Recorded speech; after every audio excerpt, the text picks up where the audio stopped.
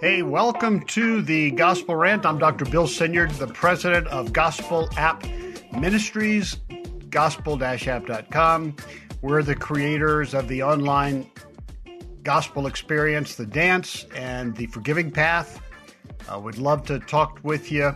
We are currently going through the Sermon on the Mount, and hopefully you've been following along on this journey in Matthew 3, 4, and 5.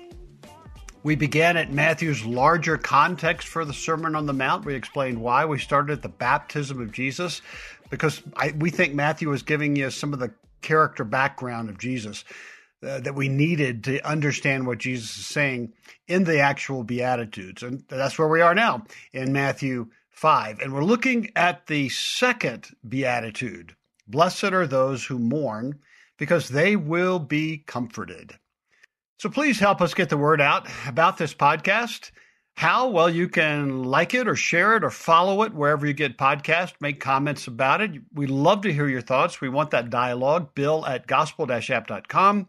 We get it. We're cutting some new ground, and sometimes that's difficult in passages like the Sermon on the Mount that are so familiar.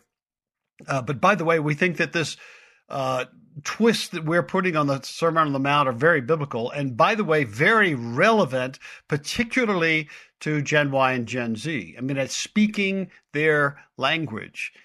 So get it out there and help us get the word out. If you do Facebook, share it there. If you do Instagram, share, Twitter, share. Look, you know what to do. And thanks ahead of time. Back to the Beatitudes. I want to share a great quote that I found by Dallas Willard. So here it is, quote, "The poor in spirit are blessed as a result of the kingdom of God being available to them in their spiritual poverty. But today the words poor in spirit no longer convey the sense of spiritual words. Spiritual zeros also enjoy heaven's care. Standing around Jesus as he speaks are people with no spiritual qualifications or abilities at all. You would never call on them when spiritual work is to be done. There is nothing about them to suggest that the breath of God might move through their lives. They have no charisma, no religious glitter or clout. They don't know their Bible. They know not the law. As a later critic of Jesus' work said, they are mere lay people who at best can fill a pew or perhaps an offering plate. No one calls on them to lead a service or even to lead in prayer, and they might faint if anyone did. They are the first to tell you they really can't make heads or tails of religion. They walk by us in the hundreds or thousands every day. They would be the last to say they have any claim whatsoever on God. The pages of the Gospels are cluttered with such people. And yet, he touched me, the rule of heavens comes down upon their lives through their contact with Jesus. And then they too are blessed, healed of body, mind, or spirit in the hand of God." Close quote. I love that. These people have no claim whatsoever on God, and God comes down and touches them. See, then Jesus, then the Sermon on the Mount. And this particular group that's dealt with in verse 4, it's the toughest group. It is, and no judgment. I get it. I've been there. Blessed are those who mourn, for they will be comforted. And in this podcast, we're going to be looking at the first half. Next podcast, we'll look at the "for they will be comforted." And by the way, this verse and the next, in my opinion, fit into the modern, very relevant category of social justice. Okay? Blessed are the mourning ones. It's a present active participle of pentheo, implying that they're in a state of mourning. They're in a state of mourning. It defines them. Their day, their lives, their personalities, their relationships. They are stuck in sadness, sorrow for some loss or some wounding. Per one Bible commentary, they are experiencing sadness as the result of some condition or circumstance. Pentheo is used 10 times in the New Testament, 48 times and 44 verses in the Septuagint, the Greek Old Testament, for a variety of things. It describes Nehemiah's deep depression, his sadness, conviction over the broken state of Israel, and the sorrows that the exiles are experiencing, Nehemiah 1:4. It describes what the people feel under God's harsh judgment for sin, Revelation 18:8, Isaiah 21:4. And Jeremiah 23:10, the whole land, the earth mourns. It grieves, it cries out, it moans. And check out Hosea 4:3 as well. It speaks about the actual or ritualistic mourning at deaths and funerals in Genesis 37:34. It's that feeling that you get when you've lost someone to death. Or prescribed preparation for festive days. They were days of penthine, mourning, before you partied, in the contrast. Jesus uses pentheo as the opposite emotion and actions as compared to the joy and happiness at a wedding feast. Check out Matthew 9:15. So at the wedding feast, there's this joy and happiness and new life and this sense of expectation and hope. And pentheo is the opposite of that. It's a word that describes deep sorrow and conviction of individual corporate sins, too. Deep repentance, godly sorrow. Check out 1 Corinthians 5:2, James 4:9, Nehemiah 8:9. And relevant to this verse, it is what flees when God's Jubilee comes. Isn't that fascinating? Check out Isaiah 35 and so forth. When God comes, there is joy and happiness and consolation and justice, and penthine disappears. It dissolves. It runs away. So it is the opposite of happiness, dancing, laughter, joy. It's the presence of sadness, grief, sorrow, lamenting, wailing, misery, heartache, depression, anguish. It is the right word to describe that person who has experienced that loss that is not restorable. Maybe it's a wound or a scar, but that scar is unhealable. Maybe you. You're in mourning, maybe for a long time. You've been to counseling, to some degree helpful. You've tried denial, but that doesn't work, because when you lay down at night in the darkness all by yourself, all you can remember is the loss or the hurt, the wound, the unfairness, the injustice of it all, and confusion and depression. What do? And you sink into that depression. It just grabs you. It reaches up and drags you down into darkness. Honestly, there are no human muscle groups that you can use to just choose to stop penthining. We've all been there. Some are stuck there. And no judgment. To both groups, Jesus says something new has come, something very powerful. In him, there is an ultimate end to penthine. How do some commentators see it here in the passage?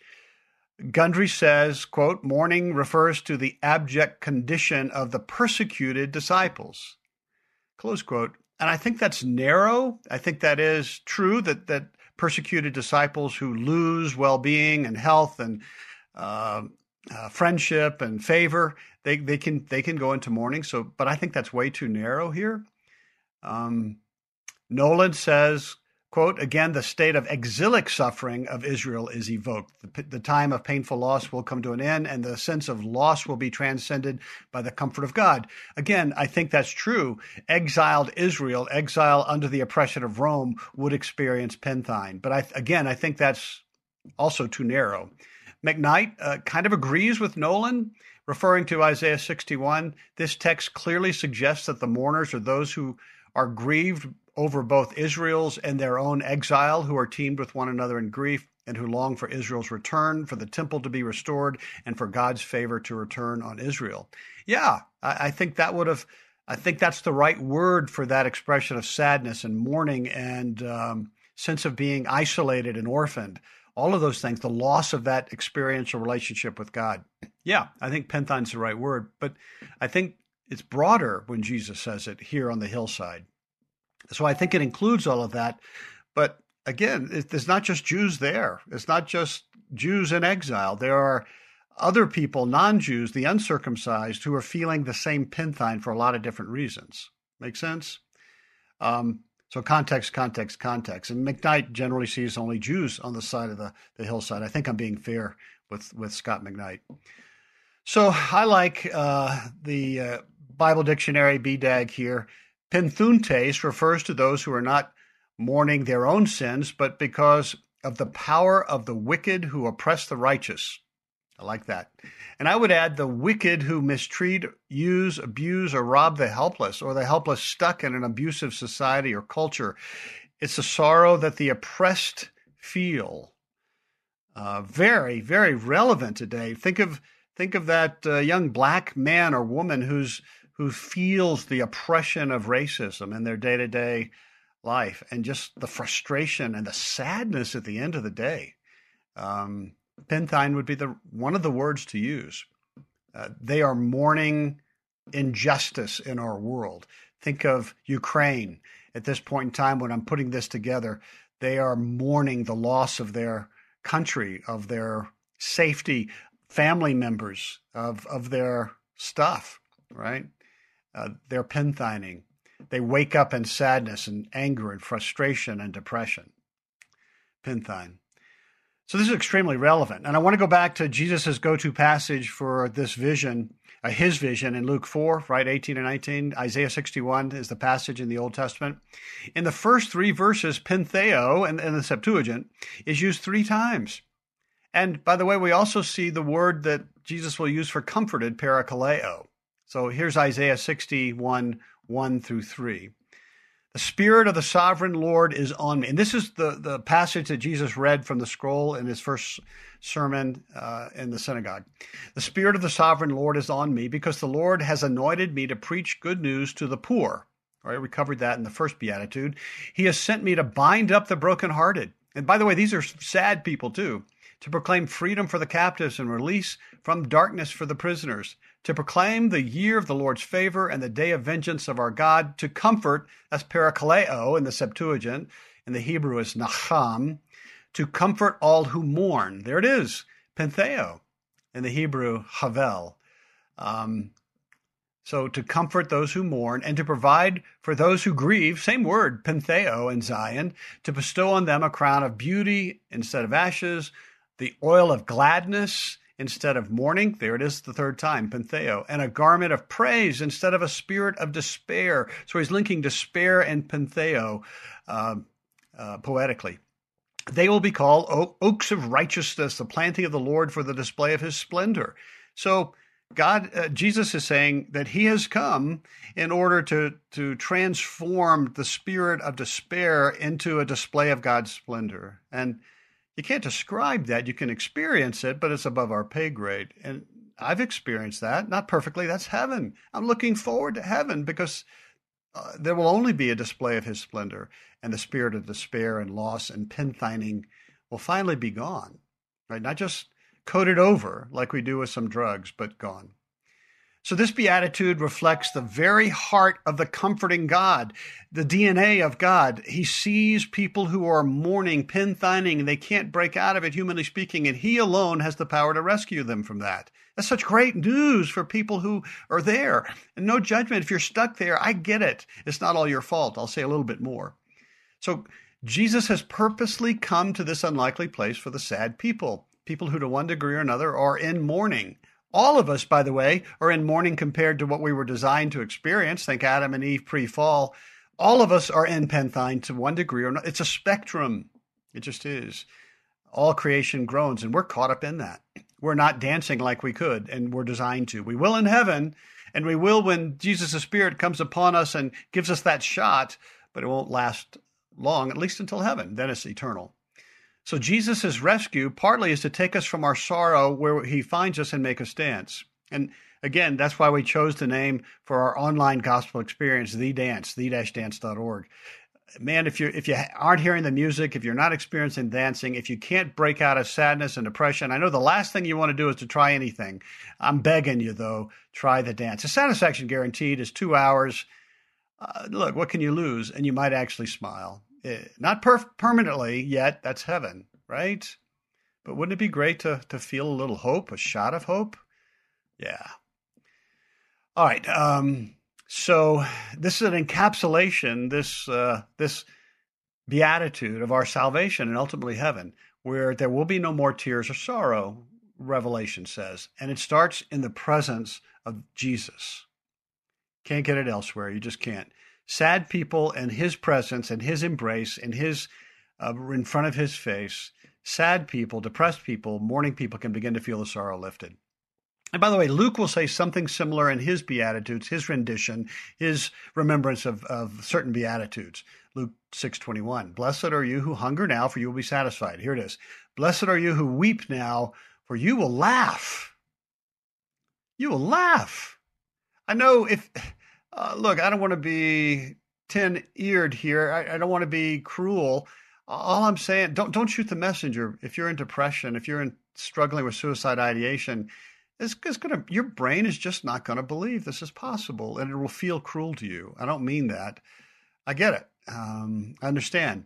Your brain is not the expert on that. Okay, so see, I'm begging you, just let this wash over you for a little bit.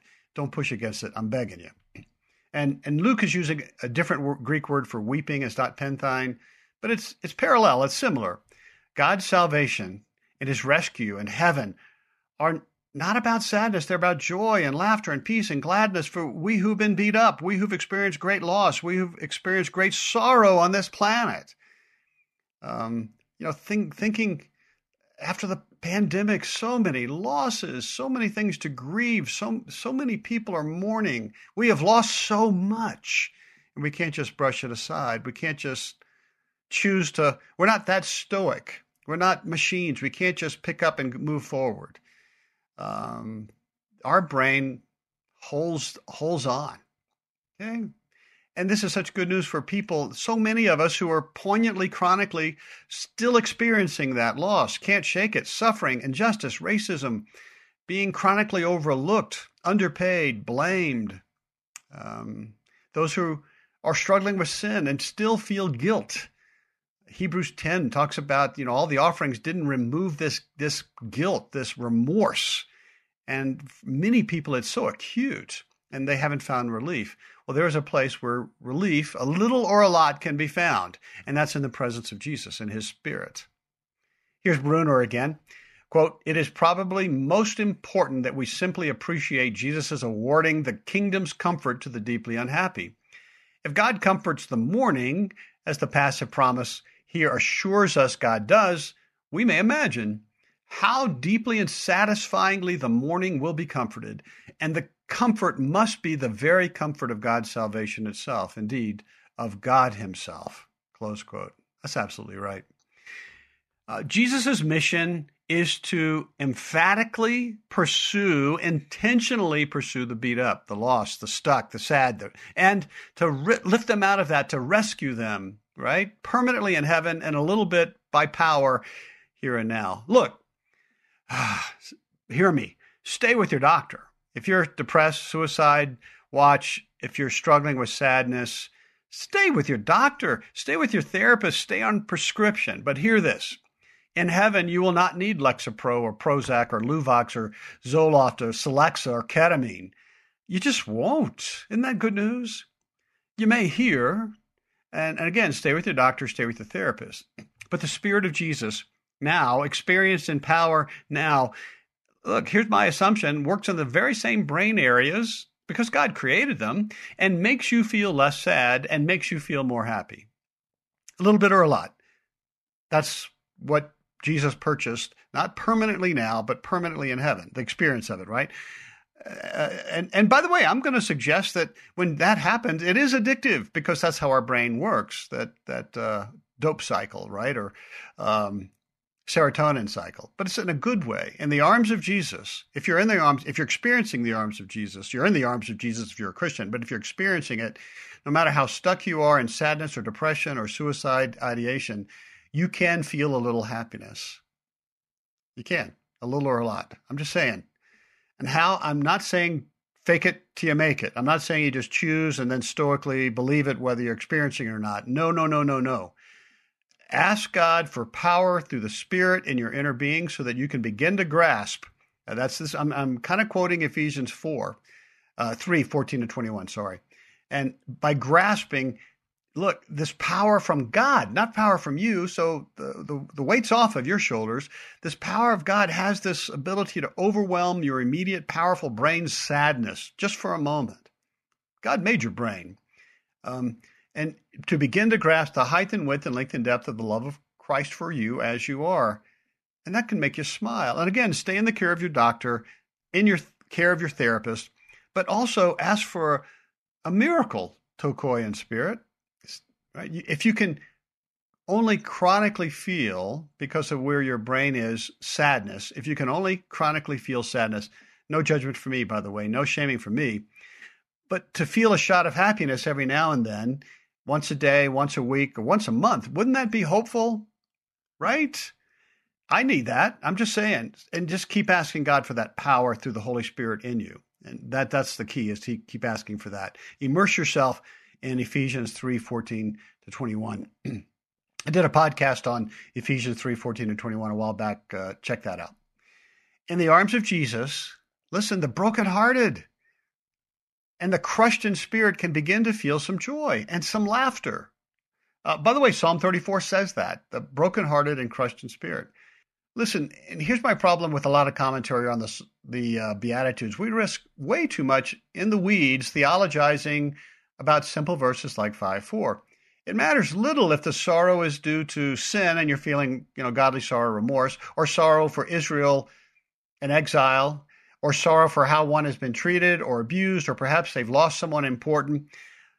They are all equally in a grief cycle that didn't exist before the fall, and they're stuck because that's how our brains are made, to protect us from pain. God cares. That's the other truth here. God pursues those hurting people. Jesus is starting the process of consolation and relief, rescue, by even saying this verse aloud on planet Earth. So on that hillside, God started to uniquely reach down into the most pained of humanity that other people have rejected because they're so stuck. They're so focused on their own pain. They can't break out of it, right? No judgment. No shaming. I get it. That they're, you can't hold down a job. You can't do projects because you just get distracted, right? But God uniquely reaches down to them. Pained humanity, distracted humanity, hurting, weeping humanity, and he prioritizes them, those who are stuck in mourning and depression. Think of it another way. Jesus' heart is breaking for you if you can't stop crying, if you can't stop ruminating over your loss, if you can't see a way out, if you're stuck. And he's not looking down in judgment, he's looking out in love. And his solution, comfort and relationship that brings real consolation. He draws the hurting close and he comforts them. Per Beasley Murray, quote, "It's the glory of God and of the king as his representative to care for the poor. And the God of Israel is intent on doing precisely that in history and in the New Age. The idea is typically expressed in the oracles of Isaiah 61, in which these Beatitudes are rooted. The prophet declares the year of the Lord's release of all in bondage, a year of jubilee that will fulfill the promise of the kingdom. Jesus was proclaiming the good news of the kingdom of God to men and women gathered about him to hear the word of God, the poor, broken people from whom no one cared except God, who prepared his kingdom for them."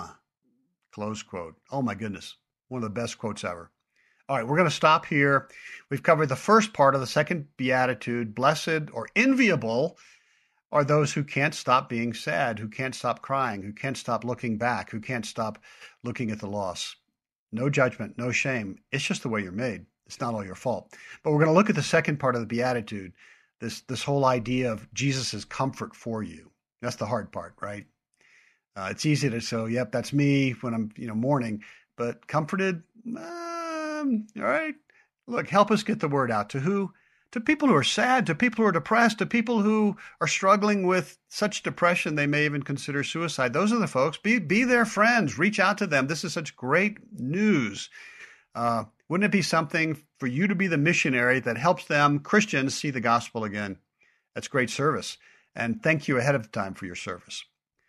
And listen, if you're struggling with depression, suicide ideation, chronic sadness, stay with your doctor, stay with your therapist, but I'm inviting you also to do the dance, www.the-dance.org.